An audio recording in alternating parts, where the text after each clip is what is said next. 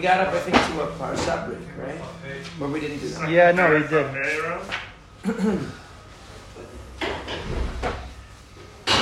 Could it be Perek Bet Pasuk Yudalid? Yeah, I think it's Cafe, isn't it? Okay.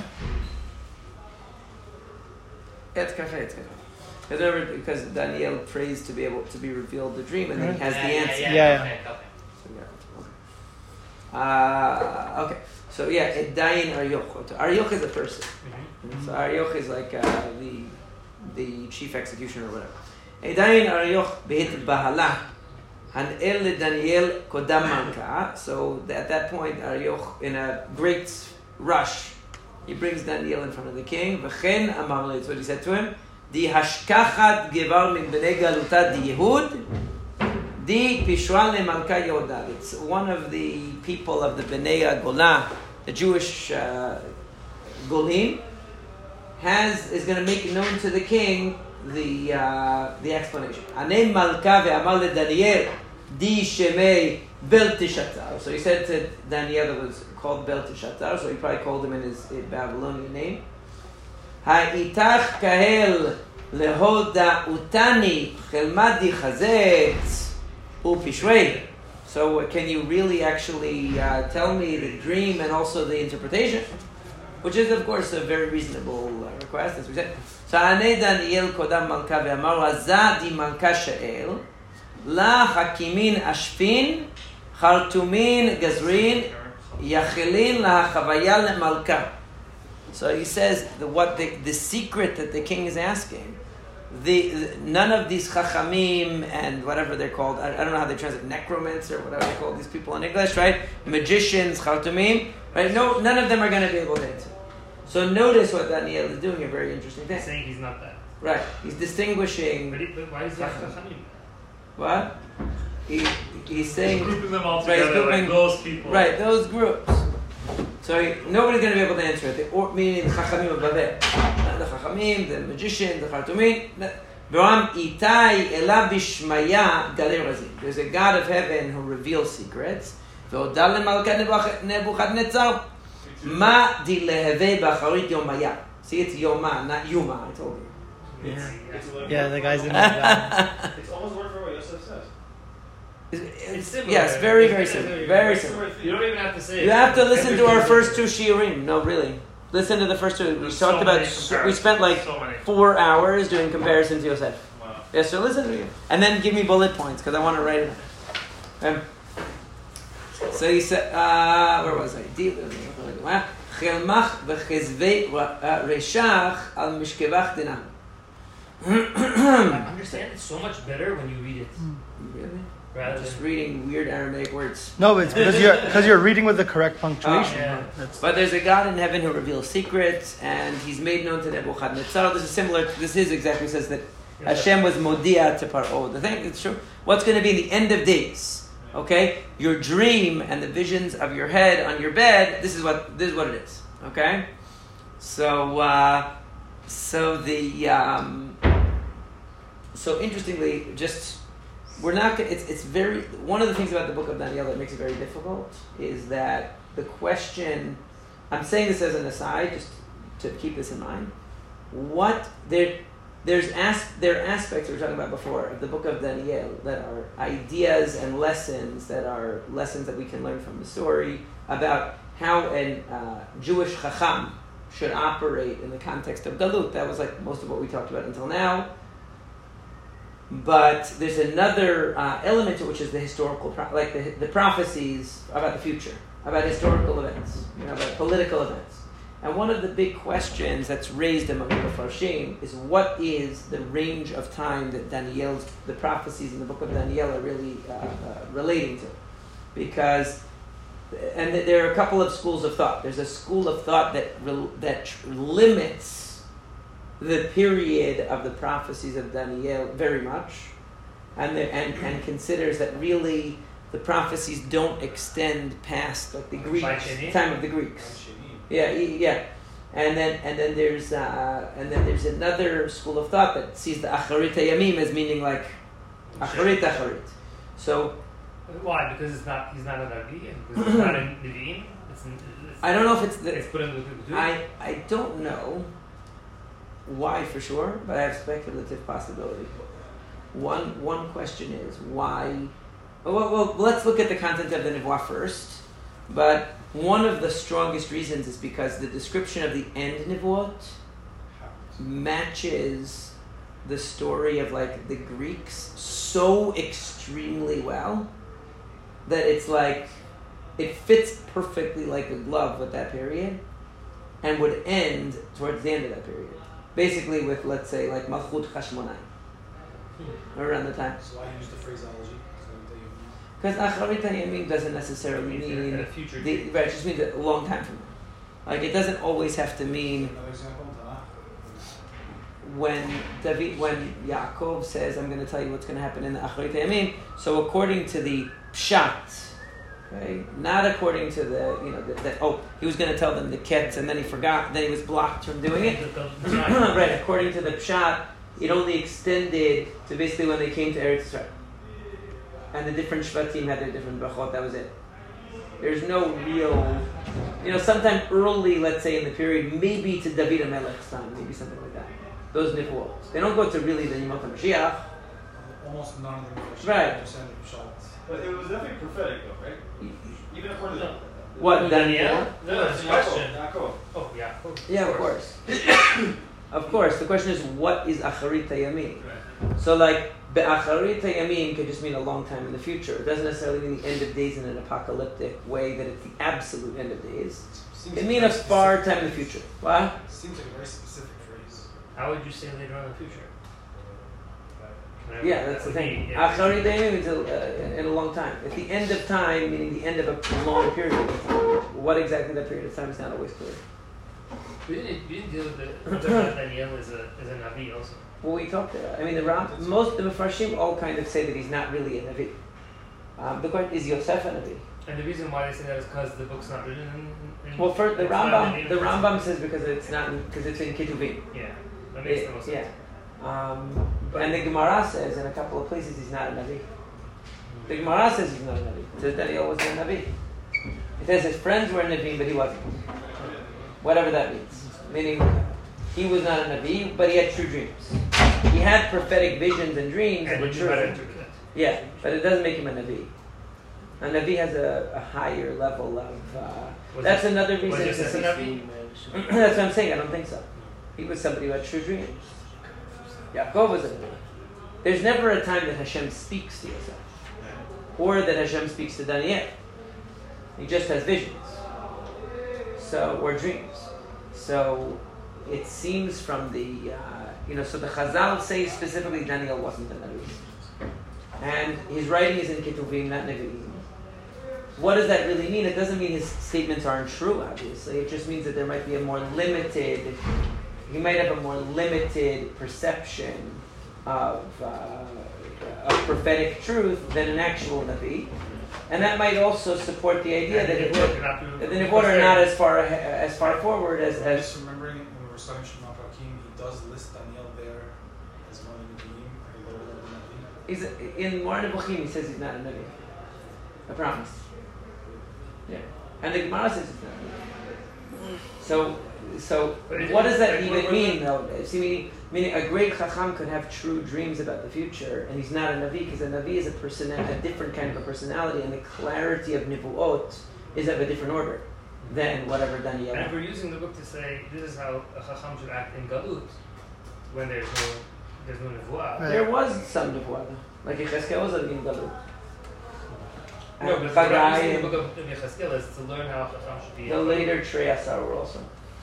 But again, we're not using those books to learn how you should act post the Nevuah, or once you're in Galut. Maybe this book is meant for that. Yeah, I mean, it's how a Chacham should be. Same with the book of Esther. Yeah. It's used to show you, I think, I'm not to be completely off, but post Nevuah, or post having your own land, the way you act in Galut is through the politics of the time. Right. And you have to act wisely, so that... Right. So I think that's what you're learning from the book of Daniel. Yeah, so the question, but he does seem to be a little bit different than a regular chacham in the sense that he does have these visions and dreams. So They go beyond, like, let's say with Mordechai and Esther sort of involvement, which is there's no kind of visions or dreams or even anything similar to Nebuah in those stories. You know? You use the Chokhmah of the Torah to help navigate your life. Right. They were dreams chachamim in the typical sense. David, I was thinking Huh? David, he makes the comment. That might be a Navi. Somebody calls him a Navi, but then if you look in Moreh Nevuchim, he talks about the gradations of Nevuah. The first one is Ruach HaKodesh. Actually, the first one is when Ruach Hashem settles on a person to take action. To take That's the lowest. The lowest. Where the Ruach Hashem rests on a person to take action. They're going to say like Ruach Hashem lavsha et Shaul or something like that, right? So that means that they're inspired to take action. Then he has Ruach Shimshon, right? So then you have Ruach Hashem. Then you have Ruach HaKodesh, which is intellectual Ruach HaKodesh, not behavioral, intellectual Ruach HaKodesh. And he gives example David and Daniel. Those are the ones he gives. He says that it's not a Navi, but they had Ruach HaKodesh, and obviously in the case of Daniel it took the form of different dreams. In the case of David it took the form of inspirational poetry of Tehillim. That's some kind of a Ruach HaKodesh also. See, Navi is like what they call it's a term that's an equivocal term. It's a broad term. The Rambam also says Moshe Rabbeinu wasn't a Navi. Right? He says in the sense of a Navi, that as it's normally used, he's so different from what a Navi is that we don't really... the term is only used in an equivocal way when it applies to Moshe Rabbeinu, because his Nebuah was so qualitatively, fundamentally of a different type that you can't even compare. Because all other Nevi'im received Nebuah through the imagination. And that's why they have imagery, that's why their Nevuot are limited to, especially the more distant the Nevuah, the more vague, and their Nevuot are, of different gradations, let's say. Moshe Rabbeinu receives Nevuah, which is purely intellectual. There's no imagery in the Nevuah of Moshe Rabbeinu. It's the words, literally the words of Hashem that he writes down. So it's a totally different kind of a Nevuah than the Nevuot of any other Navi. So therefore, right. But he says when we talk about Nevuat Moshe Rabbeinu, he's like, I can't even use the word Navi to describe Moshe Rabbeinu because it's not really the same thing. Because Nevuah is something that goes through the imagination. It works through the same channel as regular human thought and dreaming, and it's just the natural dream and imagination of the person becomes a vehicle for the word of Hashem. That's not what happened with Moshe Rabbeinu. He literally gets the Devar Hashem in a pure, unadulterated form. There's no such thing as that, besides Moshe Rabbeinu. And he's able to react or respond. Right, that's the same thing. Meaning the fact that Moshe Rabbeinu can anytime tap in to Nevuah is for the same reason. Because the other Nevi'im, they're receiving Nevuah passively through the imagination. So they're not perceiving... And they're doing some kind of action to bring it on. They have to go to sleep or prepare themselves, and then Hashem will speak to them whenever God sees fit. As opposed to Moshe Rabbeinu, any time is on. That's why he had to separate from his wife. That's why he had to be always pure, always ready, because he would have to he would have to be in that state where he could receive that at any time and where he could access it at any time. But a normal Navi doesn't have that, right? So anyway, so the question is, so Daniel is coming to Nebuchadnezzar. The Aramaic makes it a bit hard to understand. Is he calling Hashem out by name over here, or is he specifying it's? He's saying the God of heaven. Hashem by name? Why is it the God of heaven? Why not make a Kiddush Hashem, say my God, or I don't know? Well, he knows that it's his God. Does he know it's a given? Yeah. So, I mean, it's the same way as Yosef speaks and says Elohim Yanet Shalom Paro. Daniel always speaks within the natural realm, so it's called the God of heaven, right? He speaks within the natural realm. Obviously, he's talking about a God who's superior. What does the God of heaven mean? So it has two meanings, really. Why is Hashem called Avinu Shebashamayim or Elohei Hashemayim? One reason is that's given is because through the Shamayim, one can see. Like why does it say Hashamayim kis'i ve'aretz adam raglayim? Well, that's not. Because one is that through observing the Shamayim, you see the Chokhmat Hashem in the most clear way. That's one reason. The other reason is that it's actually through the Shamayim that Hashem runs the worlds, not in an astrological way, but meaning that that the entire universe from top to bottom is organized in one system. So the same laws that extend to Earth really are governing the entire universe, and in the ultimate sense, the motions of all the heavenly bodies, not in the astrological way again, but in the scientific way, everything is interconnected. So what it means, Eloi Hashemayim, means of the macrocosm, basically. So hashgacha wise, meaning top down wise, we call Hashem Eloi Hashemayim, and in terms of our recognition of God, we call him Eloi Hashemayim. It's the most natural way to speak about God, and that's why it's expressed that way.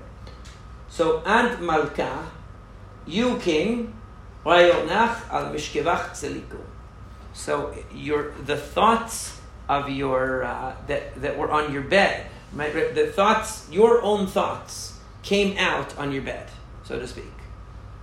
Meaning to say, now, and this is what Chazal learned from here, that a person's dreams reflect usually their own thoughts, right? Their own thoughts. Yeah, it's very similar. But what happened was it showed you what's going to happen in the future. Vegalei Razaya, and the revealer of secrets. Hodach ma di lehevei. He's telling you what's going to be. Same as yourself.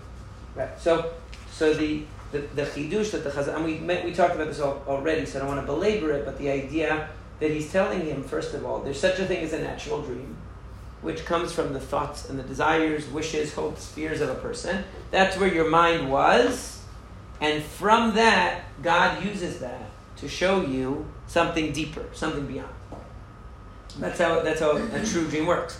Va'ana la b'chokhma de'itai bi min kol chayaya razadena gelili. It's not because of wisdom that's in me more than any other living thing that I'm able to, that this is revealed to me. Lahen, rather, al divrati pishra lemalka yehodeon, it was so that the explanation and the secret can be known to the king. That's why.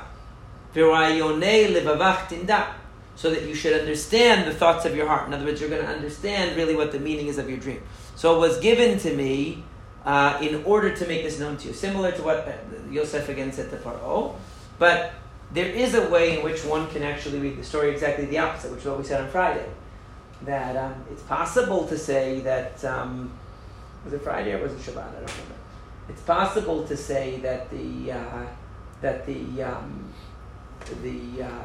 dreams came to Paro, to Nebuchadnezzar, as true dreams, and Daniel is there to explain them. But it's also possible that the Hashgacha brought the dreams to Nebuchadnezzar in order to bring Daniel into the picture.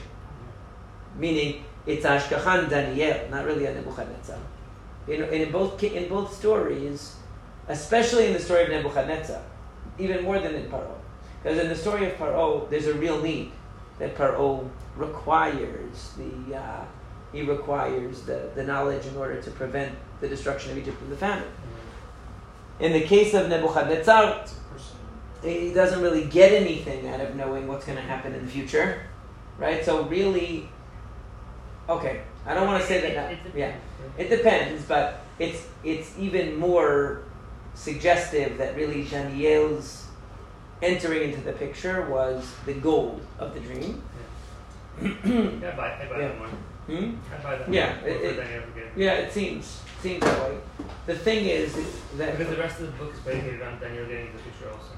Yeah, I mean it's also possible that we see that Daniel sort of tries to educate Nebuchadnezzar, like we said, more than Yosef did to Paro. Yeah. He really does try to educate him, and part of the idea of the dreams is to humble him, to humble Nebuchadnezzar. It's almost like the goal of all of Daniel's involvement with Nebuchadnezzar is to get him to admit that Hashem is the king. Right. And then the same with the next king. Like every king that Daniel is a part of, it's like almost like his goal is to get him to say Hashem is the king, and then it's like the narrative then goes to the next king. Right? Mm-hmm. Yeah. When Daniel achieves that objective. Right. There is something like that. Yeah. There is something like that. That's just that. I think it's true. So it's possible that that's part of the plan also, to educate Nebuchadnezzar, in which case, so in which case it could be Ashgacha from Dibur, because remember we said that Chazal actually portrayed Nebuchadnezzar as not such a terrible guy. Right. You know? So it could be that that's also a part of the picture. Actually, speaking of which, it might be a good idea, if anybody remembers what we talked about on Shabbat, to write it down in notes, because I don't remember anything, and I realized we didn't actually record that. We didn't? Shoot. We didn't record on Shabbat? We didn't record on my Shabbat? God. I think Ariel did, no? Yeah. Friday we recorded, not Shabbat. So if anyone remembers the points what we said, write them down, because you don't want to lose them. Yeah, try to remember. Anyway, Ant Malka, you king. Chazei Avaita, you were watching, you were looking. Va'alu Tzelem Chazei. Did I skip something? Yeah, now he's going to describe the dream. First he's going to tell him the dream, then he's going to explain it. Right? You were looking. And one... The question is, how did he know this? So he had a dream of it himself. Yeah. Remember he prayed and then he went to sleep? Tzelem Chatzegi. There was one big... I don't understand how this is distinct from Nevuah, though. How do we decide that this isn't Nevuah and a different dream is Nevuah? Is there something distinct that I can read this and see that this is not a Nevuah, but a different experience, different visual experience is a Nevuah? Meaning? He's interpreting this experience. We're relying on Chazal's words. Yeah. This is not a Nevuah. Meaning, what are they seeing here that's telling them this isn't a Nevuah, but Yechezkel is a Nevuah? Why? How can you tell? I mean, what's in the How does Chazal know this isn't? Because at the end of the day, he's seeing a... Right. So once you say that this is true, you mean? I mean, of course it's true. No, I'm saying since we're assuming that the dream is true. It's a true dream. Yeah. Why is it not in the So why is it wrong? I mean, it obviously resonates with Nebuchadnezzar, otherwise we wouldn't be reading that. Right. So, the question is, what distinguishes the true dreams from Nevuah? Since they're both true, and it's not a lack of truth in the dream that makes it not Nevuah. So what do you think? It's the best trick. Such a good teacher's trick. I don't know the answer. It's funny because for some it sounds like some of it is dependent on Chazal. Right? Yeah. I like the Gemara says originally they didn't want to make Kohelet part of Ketuvim. Yeah, but that's not. They didn't make it up. They're reading in something and they're seeing something in the text. Right. I don't know what this. Let's. I guess we'll keep it in mind as we go along. Saying, if Nebuchadnezzar didn't remember his dream, and he was going about it saying, "I don't remember what my dream is," and Daniel's now praising him and telling him, "Well, this was your dream," and he says, "Oh yeah, that's my dream." Unless he was just saying that it was unless he was saying it, that. unless he really remembered his dream, but he didn't. Which could be. Right. But that's hard to believe, because then you have to say it's some sort of nevuah. But if it's like Daniel comes up with this ruse where I'm gonna praise him to the point where he's gonna believe whatever I say, and then I'm gonna tell him this was your dream, and it's gonna have a good interpretation for him also. So it's like he's more. Actually, the interpretation is not so good, is it? I think he can. You think it's positive? I think he can view it positively. No, I'm not sure. In the short term, it's positive. It's positive for him. Maybe. I'm not sure. I'm not sure, but this is a good question. Let's think of the different examples of true dreams that are not given to Nevi'im. Yosef comes up. Yosef, Paro, who else? Sarah Mashkim, Sarah Ofim, who else? Yeah, I think that's all the dreams we see. Avimelech. Who else? Avimelech what? Well, that it's not more. It's more audio. Avimelech has a dream. But he talks to him not visually. Meaning he doesn't. When he takes Sarah, he talks to him in a dream. Yeah, he talks to him, but he doesn't give him like a vision. It sounds auditory. It's like don't. He still speaks to somebody in a dream. Right. It's a real communication. Right. Who else? Lavan. That's Avimelech is Chalom Laila. What? Yeah. ויבוא אלוהים אל אבימלך בחלום הלילה, ויאמר לו אינך מת על האישה הזאת אשר לקחת והיא גאולת בעל. ואבימלך לא קרב אליה, and he said, Goy gam tzadik tarov. And then Hashem says, "Oh, I didn't kill. I'm not gonna hurt you because That's even more explicit communication. Meaning that one. They have a that conversation. one. Yeah, that one's a little harder. And he says, and now So why is that not Nevuah? Who said Nevuah has to be about the future? As opposed Does it have to be to about the future? Bilam, we will call a Navi. Is Bereshit bara Elohim et Hashemayim et haaretz Nevuah because it happened in the past? It has to be about the future? Who's Nevuah? To Moshe Rabbeinu. Oh, and it was in a way. So what's really the essential difference between true dream and Nevuah? It's not that it predicts the future or not, because future is not necessarily a feature of Nevuah either. It could be about the past. It's also not absent for Paro or the Sarim. What do you mean? Meaning that is future. Yeah, that is future. Yeah. It could be future. So saying that's a true dream that is future. True dream could just be about present. True dream could be about future. Is it? Nevuah could. When is true dream about the past? No, it could be a present. Like present meaning tomorrow is to the future. No, when Hashem tells Adam, you took a married woman, you have to give her back. That's something that you're currently involved in. No. True dream. It's a real dream, right? True dream. So being about the future maybe isn't necessary for true dream, or is it? Is Avimelech definitely not Nevuah? That's definitely categorically not Nevuah. That's a true dream. I mean, again, what does that even mean? I'm saying Bilam. Isn't a Navi just somebody who receives communication from God? Bilam, we're okay. We're okay. The 48 people the Chachamim say that's pretty arbitrary. Are we okay with calling Bilam a Navi? Hang on. Are we okay with calling Bilam a Navi? He's not a Navi. He's not a Navi. Okay, fine. So he's not a Navi. So what's like Bilam? They say, the way that they portray, sometimes he's called a Navi, but I think that most of the Rishonim say he's also called a Kosem. He's like us. It wasn't really. Yeah, but but it's they say he wasn't though, really a Navi. Like the Rambam says in Moreh Nevuchim, it wasn't really a Navi. He had Nevuah experience, but it wasn't really a Navi. But then, what's Matovu Alecha Yaakov Mishkenatecha Yisrael? Like what is that? It Was like some kind of Ruach HaKodesh. Sounds like, right? Yeah, I don't know. So that seems. Unrelated. Why don't we regard Hagar as a Navi? Yeah. Oh, yeah. Navi. Hagar is a good one. She's not a Navi by any count. Hagar. She had Malachim. Yeah. Yeah, I know. So can that's you what help we're us trying with to this do. time? Megillah, Dalit or something like that. It just lists them. It doesn't define it. It lists the 48 Nevi'im. It just lists. So somebody got to help us out here. Come up with a good answer. What's the answer? I think maybe let's think about the answer overnight and discuss it tomorrow. We're gonna burn Let's this go guy. to sleep. Let's go to sleep tonight. Yeah, Rabbi's gonna wake up tomorrow. I'll have that tomorrow. Let's let it process in the unconscious mind. Yeah, let's process. Yeah, I agree. Huh? And if we're right in our sleep, that was the And if we don't get it in the sleep, then we won't spend time on it anymore because it wasn't the mark.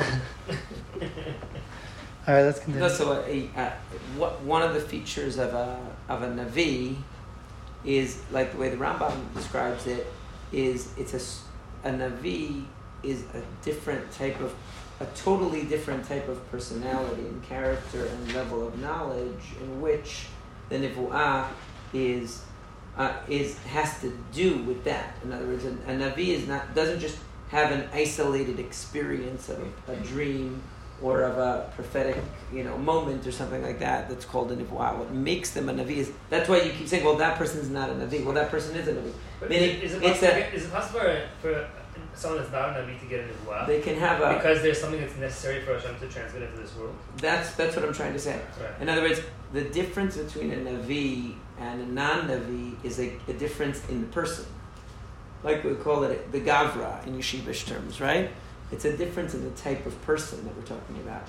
And so then the Nevuah is not just an isolated experience that they had, but it's actually an extension or manifestation of this process of development as a Navi. Okay? What makes it Nivu'ah is that it's essential to the Navi. It's part of who they are that they receive Nivu'ah. They achieved a certain level of their development that they receive Nivu'ah, and it's not just an isolated incident that occurred to them, as opposed to Daniel or any other person who might have a true dream or God speak to them in an isolated incident. That's not because Avimelech is a Navi. We intuitively sense that. Lavan and Avimelech are not a Navi, but God could speak to them in an isolated incident, just like any other hashgacha pratit could occur that that would influence one way or another. For the person of right. Exactly. So right, there's lots of different forms of hashgacha pratit that occur in the world. So what's different between that and Avimelech not being able to engage in marital relations or whatever the punishment was that happened to him? So God gives him a dream that scares him, or God gives Lavan a dream that scares him. In other words, it doesn't mean that Lavan was involved in a process of development and discovering Yediat Hashem and perfecting himself and his character, and as an outgrowth of that, he was ready to receive Nivu'ah. And, it has to do with the relationship between the insight of the Nivu'ah and the person. It has to have something. Okay. It's interesting also. Some knowledge of the person's life. It's transformed. It's when each time the Navi has Nivu'ah, it's a transformative experience that brings them to a higher level. The total person is brought to a higher level. So it says, like the Rambam describes, he becomes a new person, right? The Navi becomes a new person. That's just the experience, but it's saying through the process of Nivu'ah, he becomes a new person. So in the case of the difference between Nivu'ah and true dreams seems to be that a true dream is an isolated experience. It's an insight. It's an isolated experience, but it's not transformative of the total personality. And Navi it has a different type of a personality. Like the Rambam describes the Navi. What does that? Like a Sefer Hamadah, it's really important. I think. Do we have like a Sefer Hamadah? Can you just give me 1 second? I know you want to keep going, but I think it's important. Yeah, that's on the other side. I saw it before. He describes the what time are we at? We have time. Okay. There's all new stuff. Yeah. You're going to get frustrated if we don't finish a lot of prakim. I don't want your nivuah to come true that we don't get past. I just want to see. I want to see how the first 2 psukim of the 7th paragraph are explained. Okay. They make no sense. Isn't it down there? It's on the bottom. I saw it before. Bottom. As you were speaking, I was kind of thinking about it. Like, you have a different idea? No, not at all. Along with your idea, so Avimelech, Lavan, Hagar, right? All 3 don't get visions. They get very clear audit. Maybe Hagar does actually, because if you see the bear.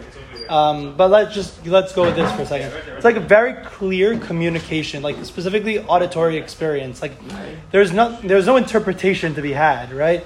It's just I'm gonna give you a communication. Why? The common denominator between those 3 is that they're all for the hashgacha of somebody who deserves it, right? In the case of Abraham, Hagar is also Abraham, by the way, because Abraham is obviously concerned with Ishmael. It's not about Hagar; it's about Ishmael. So that's also for Abraham, and then Lavan is for Yaakov, right? I just want to say the thing about it. Yeah. So they're getting clear auditory communication, right? Right. Versus Yosef is a little bit more complicated because he's seeing a visual stimulus, and like that seems to be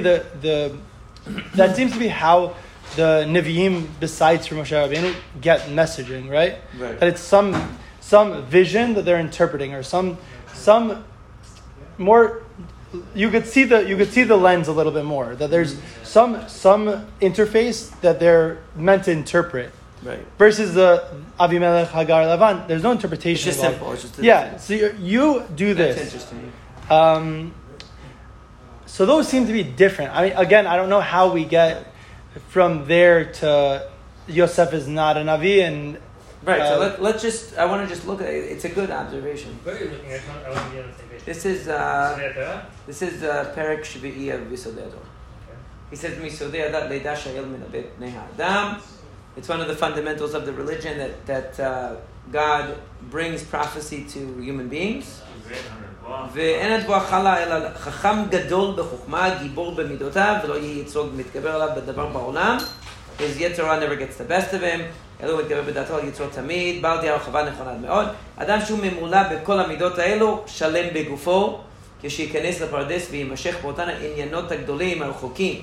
In other words, the Navi is pondering the greatest thoughts about God, ותהיה לו דת נכונה להבין ולהשיג, הוא מתקדש והולך ופורש מדרכי כלל העם, ההולכים במחשכי הזמן, והולך ומזרז עצמו ומלמד נפשו שלא תהיה לו מחשבה כלל, ויאכל מדברים בטלים, ולא מאבלי הזמן ותחבולותיו, אלא דתו תמיד פנויה למעלה, קשורה תחת הכיסא, להבין באותן הצורות הקדושות, הטהורות, ומסתכל בחוכמתו של הקדוש ברוך הוא, כולה, מצור ראשונה, עד תבור הארץ, ויודע מהם גודלו, מיד רוח הקודש שורה עליו. He's describing a person who's totally involved in and immersed in Yidiyat Hashem. Not a person with local concerns. You see? Not a person with local concerns that receives a particular dream or insight or message related to their local concern. He's talking about someone that their whole personality is wrapped up in Yidiyat Hashem, from the highest existence to the lowest existence and everything in between, and he's inspired by Ahavat Hashem, and then all of a sudden he gets Ruach HaKodesh. Could be a Shin, right? ובעת שתנוח עליו הרוח, תתערב נפשו במעלת המלאכים הנקראים אישים, ויהפך לאיש אחר, ויבין בדתו שאינו כמות שהיה. You see? אלא שנתעלה על מעלת שאר בני אדם. He's aware. The person is aware. אלא שנתעלה על מעלת שאר בני אדם החכמים. כמו שנאמר בשאול. והתנבאת עמם ונפחת לאיש אחר. It's actually saying that Shaul achieved real nevuah then, according to that. Right?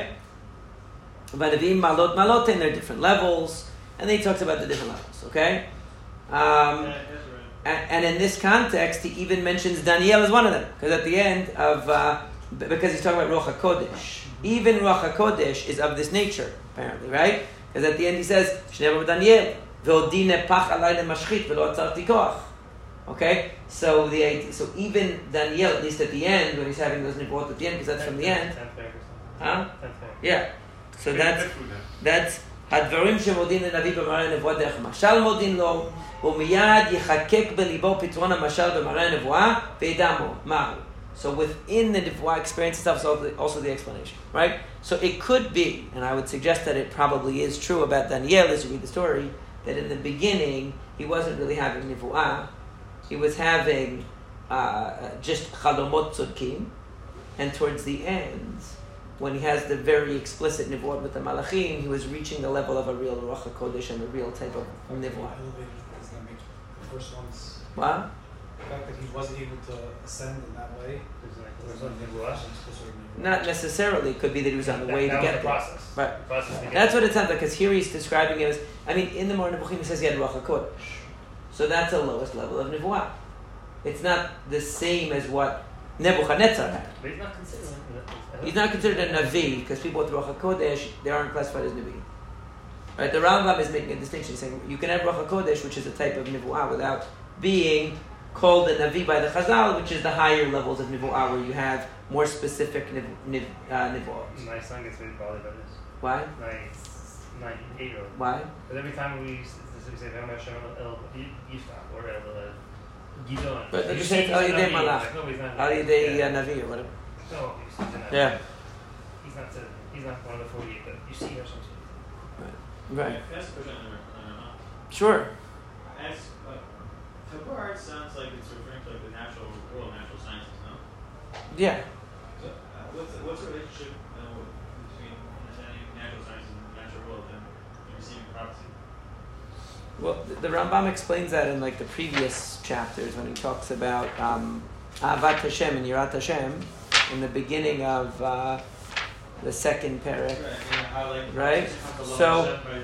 Right? So he includes Torah in knowledge of this world because it has to do with human beings. It has to do. That's part of the Chokhmat Hashem as it applies to Bnei Adam. In Sefer HaMitzvot, he's more explicit because in Sefer HaMitzvot, he actually says that Ahavat Hashem is to know not only his creations and his actions, but also his mitzvot. It includes that also. So he's saying seeing everything, trying to understand the totality of God's plan, not just limited to specific concerns. So I think the difference, and you can also see that in the character of the visions that Daniel has, because Daniel's visions are much broader and further reaching in the later chapters than they are in the earlier chapters, which suggests that his, it's expanding. His interest is expanding. And it talks about him like trying to study the Sfarim and the Nivuot, and like his interest and his attention is becoming broader. So that's why all of a sudden he gets Ruach HaKodesh, right? It could be. Yeah. That's it. If we're describing the book as the development of man when he's in Galut, maybe that should be the ultimate. The ultimate should be as some kind of a prophetic, like Rav Nazir. Perfect yourself. That was what Rav Nazir was trying to do. The what? That's like what Rav Nazir was trying to do, to attain some kind of a prophecy. Could be. That's what he said, right? You didn't know about Rav Nazir? You know what Rav Nazir is? I know, sure. That's what the reason he became a Nazir was because he wanted to achieve Nivuah. Because he thought Nivuah was going to come back because with the creation of the state of Israel, Mashiach was going to come. Yeah, he wrote a book called Kol Nivuah about he was very interested in the issue of how to achieve Nivuah. Really? It's in this building? Of course, it's all Nazir. Oh, that's after him? I thought he was in Merkaz HaRav. That's where he slept. I thought it was in Merkaz HaRav. Yeah, the Nazir. No, the Nazir was him. It was Nazir. His name showed over the wall. Oh, well, I don't know. He slept in this building? But that's nice if we get that. I thought he never slept because he was learning Torah. What do you mean? Yeah, slept. So, yeah. Kiva Yachol, Kiva.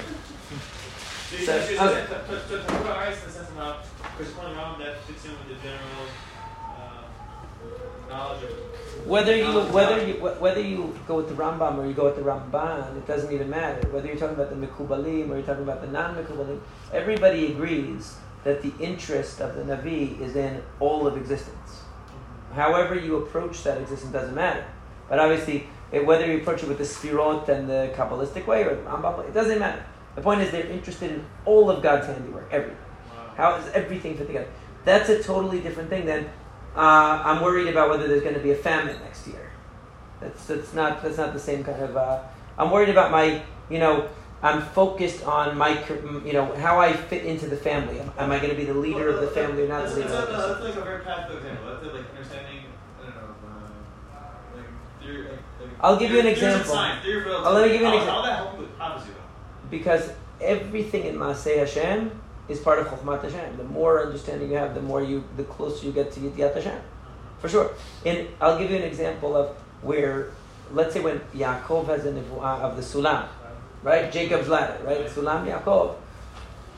So many of the Mefarshim, the Ibn Ezra brings this idea, the Rambam brings the idea, say that what was Yaakov actually thinking of? The entirety of God's creation, the significance of God's entire plan, and then Hashem says to him, don't worry about going to Lavan, you're going to be okay. It's like, so everyone, the obvious question is, what is having a nevuah about God's creation and the malachim and all this stuff have anything to do with Yaakov going to Lavan? Nothing to do with it. You understand what I'm saying? It bothered me. I'm like, why is the Ralbag's not bothered by the fact that what he's saying the nevuah is about has absolutely nothing to do with what the message in the nevuah why? is. Why? Right? It has everything to do with it. No. Because the whole thing is that he's leaving Eretz Yisrael right now, which is exactly what his father was told not to do because it's part of the mission. Seeing God's creation.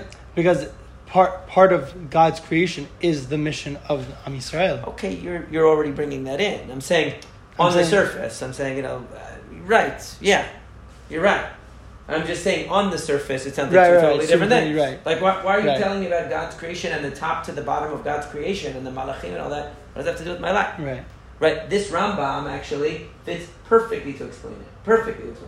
Meaning that he was reflecting on the totality, and within that totality, a clarification about himself. So it's amazing. Mm-hmm. So that actually helps us to understand the difference between the true dream and what's Nivu'ah. Nivu'ah comes to the Nabi out of his seeking to understand the totality. This particular piece fits in. As opposed to the Chalom, the real Chalom is just an insight into a particular concern, set of concerns. Yeah. Wow. Wow. Wait, in Baby Josh B'li Chidush, because I never understood that. There was more. But now it makes perfect sense. There was one on the macro. Oh, that was good. Yeah. What? There was more on the macro level. Right. It's coming from the macro, and then he sees this, as opposed to the Chalomot Tzudkim, that he's bothered by some specific concern. Wow. That makes so much sense. Why didn't I ever think of that? That's great. But Yosef's Chalam also did have impact on macro level. Though. Yeah, for sure, but not in the creation, except in his own life and the life of the nation, which is a tipa bayam compared to the mitziut. Yeah, very interesting. Okay, that clears up a lot of problems. Okay.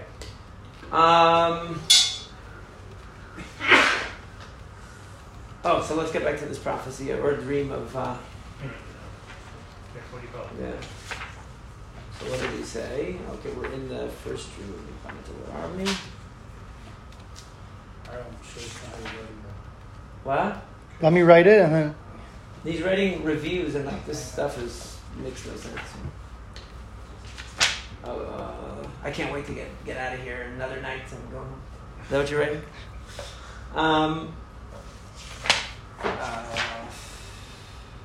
So how long is it inside about a specific incident, while Nevuah is inside about a...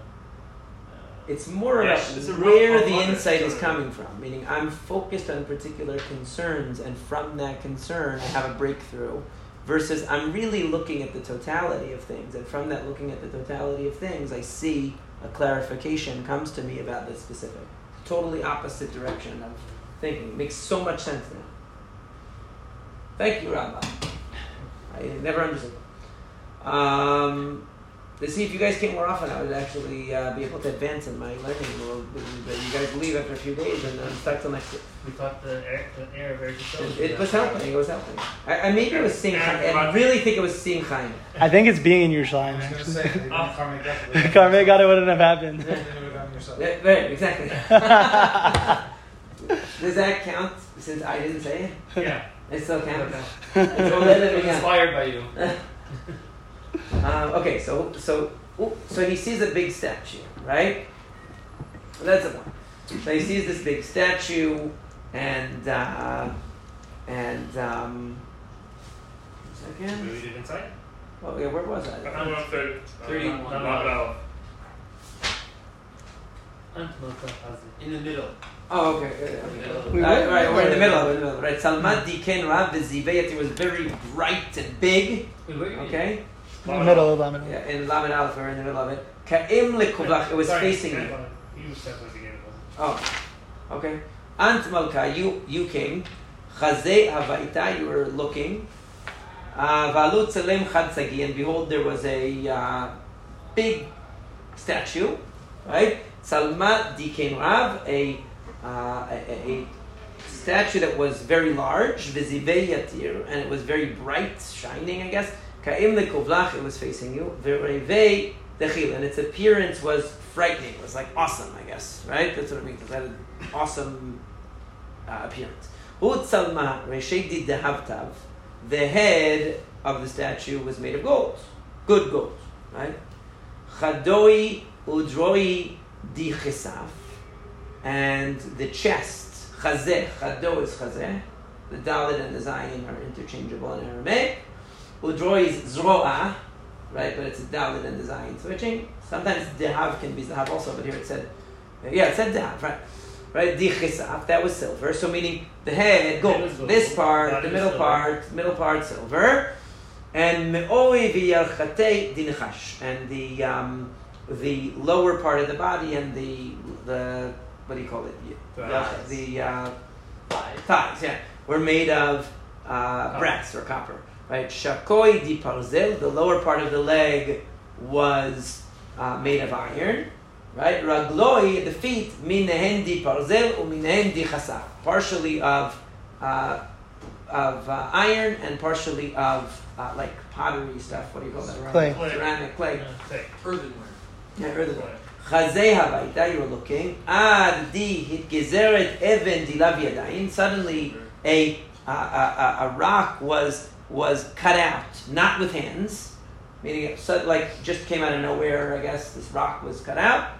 Umchat litzalma al ragloi, and it smashed the I keep wanting to say idol because the statue on the feet. Di parzela v'chaspa, the part that was made of the iron and the what do we call it again? Clay. V'hadeket himon, and it cracks them, it breaks them, right? Breaks them. V'dayin daku chada, and then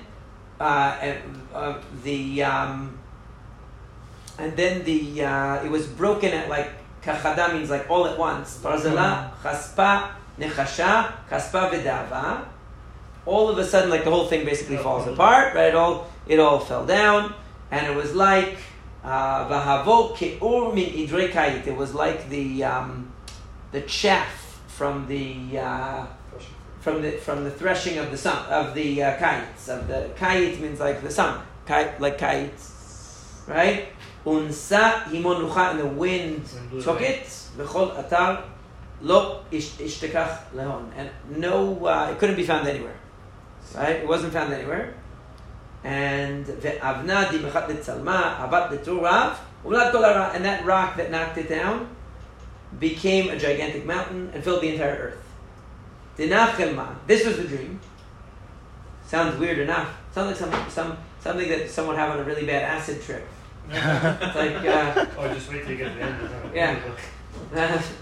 Anyway, Dinachelma, this was the dream of Pishrei Neymar. Now we're going to say the explanation. Kodam Malka, before the king. Ant Malka, you king Melech Malchaya, Di'ala Shemaya, Malchuta, Chisna, Betukfa, Vikara, Yahavlach.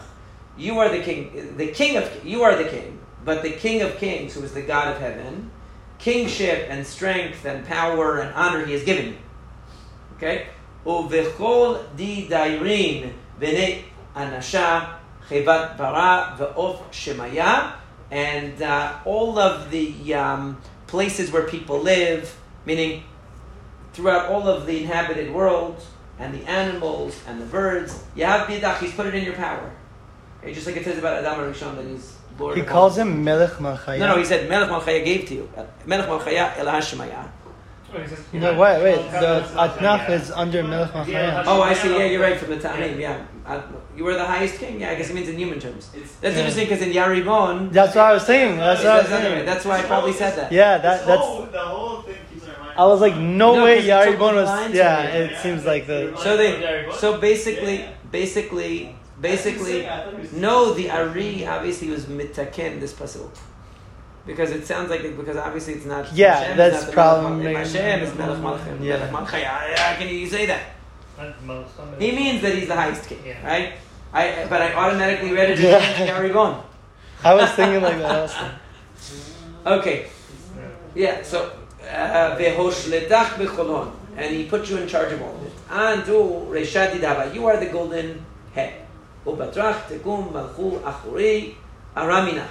It will be a less stable, less impressive kingdom after you. So is this a good dream for him? Meaning it'll fade away, but it's much later. I'm not sure. That's something I'm not sure. There will be a third one. All of these will rule over the earth. The third one is the copper one. This will be like iron. And because iron basically breaks everything, just like it breaks everything, so too, and just like you see that iron breaks everything, and this malchut will break all of the other ones, meaning it'll be like iron, it will dominate everything. Strongest one? It'll be strong. V'di chazayta raglaya ve'etzba'ata, when you saw that the feet and the toes, minehen chasaf di pechar u'minehen parzet, you saw that some of them were made of clay and some of them were made of iron.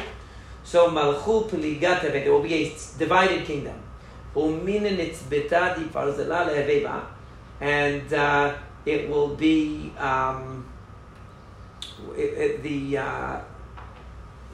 nitzbeta. What is nitzbeta? That's the first Aramaic word. What's in there? Chalash chazak. Oh no, he's there in the interpretation. What is that about? What does he say? Betzvot raglaim miktzat malchut tia chazaka. Oh,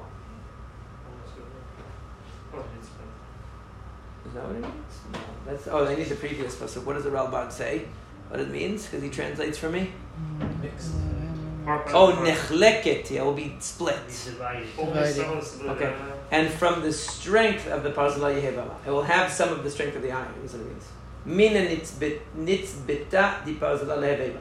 Kol gavel di chazaita parzela me'arav b'chasaf tina. But it's mixed with the clay, right? והצבעת רגליה מנהן פרזל ומנהן חשף, מן קצת מלכותה תווה תקיפה, ומנה תווה תבירה. Part of it will be like broken and part of it will be strong. ודחזייתה פרזלה מערב וחשף תינה, מתערבין לעוון בזרעת אנשה, ולא לעוון דבקין דניים דניים. You'll have like a combination of these two kingdoms, but they won't be connected to each other, meaning they won't mesh, they won't be able to be united. Just like you can't mix clay with iron, they won't mix together. No. We'll talk about what that means in a second.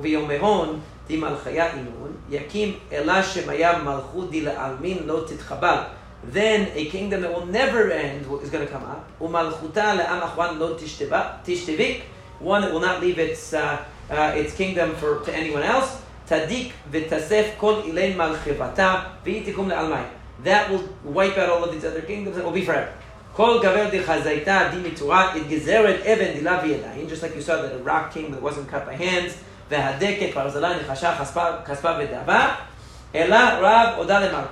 So just like you saw that it broke down the entire statue, the great God has told the king, now what's going to happen afterwards? And the dream is true and the explanation is good. So what this is talking about, there are two different interpretations. There's the interpretation that is the limited interpretation. What time is it? Because I sent my call. 3:50. Yeah, okay. Oh, he did? Yeah. Oh, okay. How do you know? Okay. Yeah, can you bring it to me? I want to just make sure that he knows where to find it. Yeah, no, it's okay. Because he's coming to the old city, just want to tell him where to meet me. Yeah. No, I think that distinction was so helpful too. I was so relieved. Yeah. Now we can just do that with the Gid HaNasheh thing. Right when you said that, I was thinking about that. Because we were bothered by Gid HaNasheh on Shabbat. On Motzei Shabbat, we were like trying to, like it was. Tell me if I wrote it accurately. That's a halom is a specific considered.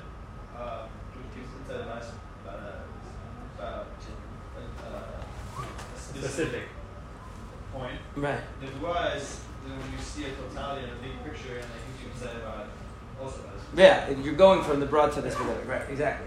I mean, that's what it seems like. This is like a new thing that I'm suggesting. It seems to fit really well. I don't want to give some absoluteness to it because it just happened like 15 minutes ago. It makes sense because that's for posterity. The way the Rambam is saying it seems to fit so beautifully. Yeah, I really think it's very convincing. What was the source in the Rambam that we looked at? It was Yesodei Torah, the seventh parak. It's the seventh parak. Seventh parak, Yesodei Torah. Do you remember the halakha? It's like the second first halakha? few series of them.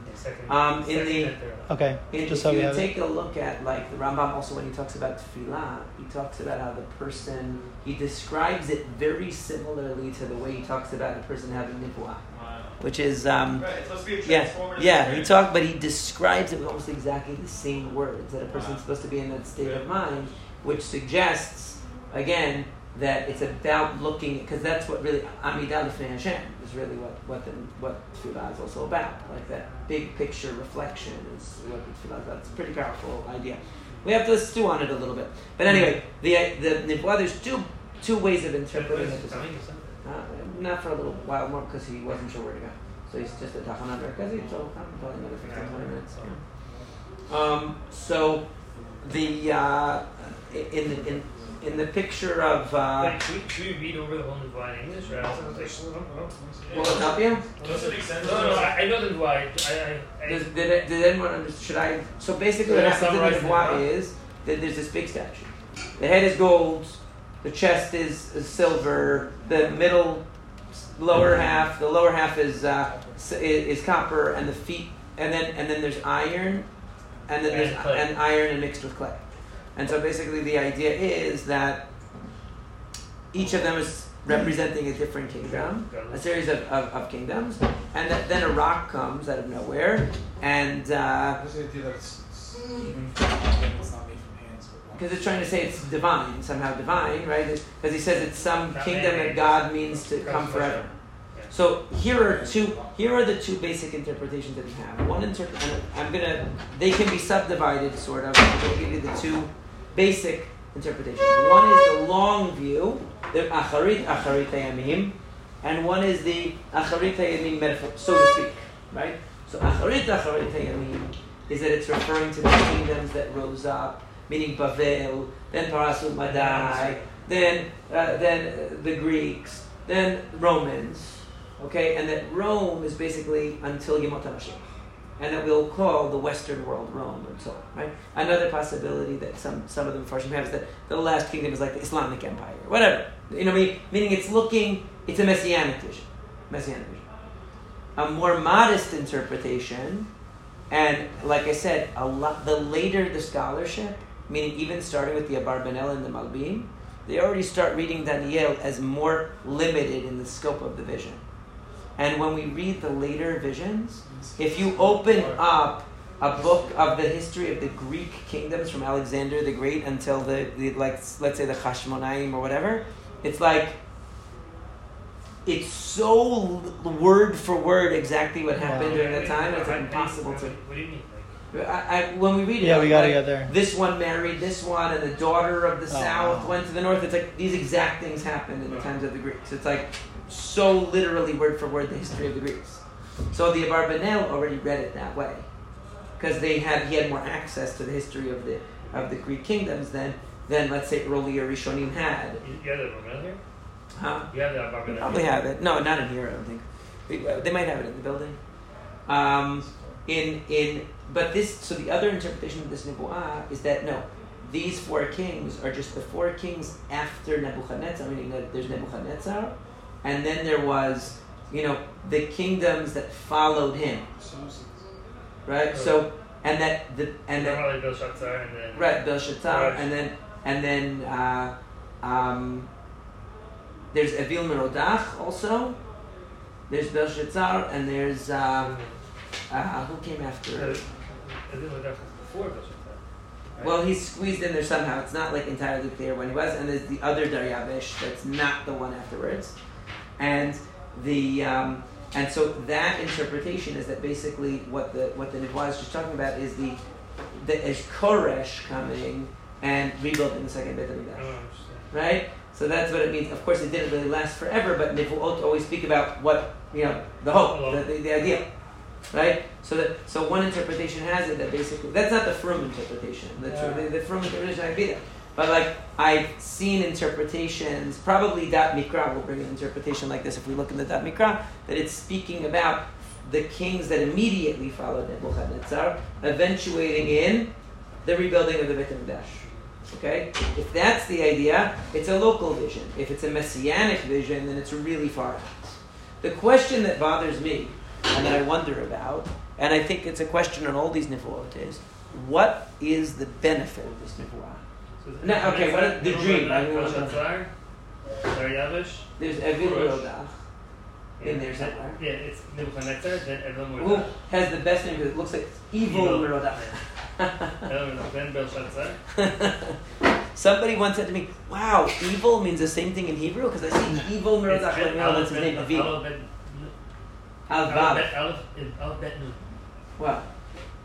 That's how it's spelled, right? No, that would be Evan. Who? Evil? Yeah. No, it's Aleph, Vav, Yud, Lam. Evil. The same angle that us taking with this Nebuah is also with the later Nebuah? Yeah, the later Nebuah also. There are people who learn it as being about Messianic times, and there are people who learn it as being about the rise of the Hashmonaim after the Greeks. Why is it? Also, the ramifications, the history, and it's the way it plays out.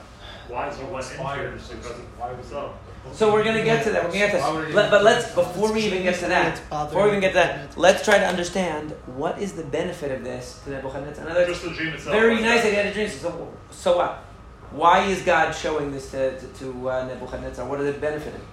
Right? If God is showing this to you, it means it's something for you to know. So what does he need to know this? He needs to know that one day there's going to... Whether you say it's talking about one day his kingdom will fall, there'll be another one, or you're saying he'll die, and there'll be 3 other kings that more or less are mamshich his If you can't kingship. prevent anything or do What's anything. what's the point?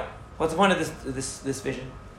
Something to do that. Right. So what could we say? We don't- can imply from Paro that there is something that he can Right. do. So from the story of Paro, you might infer that there's an implied idea that this is going to happen Unless you don't. because of the way you're going.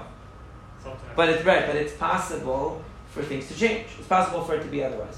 Now, what's the what do we see for those who've read the book before? What happens in the future, in the near future, that indicates that he was hoping to thwart this prophecy, this This vision. prediction? He makes a statue Oh. entirely Oh. of gold. Since he's the gold, Once- right? He's saying there's no feet of any clay or anything like that. It's all gold. It's all me. Right? That's the idea of the statue, and he makes everyone bow to it. Because that's the... some people even say it was him. It was actually a Self-centered. vision. It was like a statue of him. I don't know. But it doesn't say that. But the idea is he took that idea that I'm the gold in the statue, and he made the entire statue gold. As if to deny that. But what does that show you now? What does it show you? That the implication was there's something you can do about this. But he took it the wrong way. Meaning, he didn't understand that it would mean him changing himself. He thought it would mean him somehow magically thwarting the effects of this, prediction as like a type of amulet. And you see again and again, Daniel is trying to point Nebuchadnezzar to a recognition of God, and see the idea is that all human kingdom is temporary. All human kingdom is predicated on the ascent and the support of God's kingdom. And if you're out of line with God's kingdom, you're not going to be mahzik ma'amad. You're not going to be able to stay. Right, you're going to be nothing. All of it. The idea is whether you take however you take the dream, right? The result is everything you've built is going to be nothing.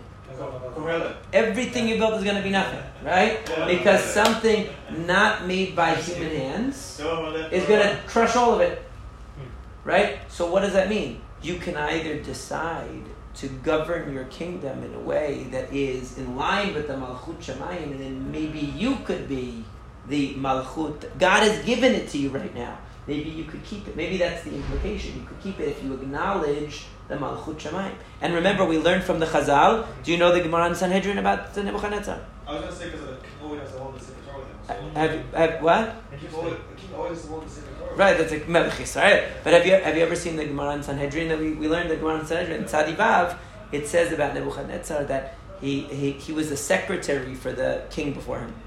And so they wrote a letter to Chizkiyahu HaMelech when he got better from his sickness.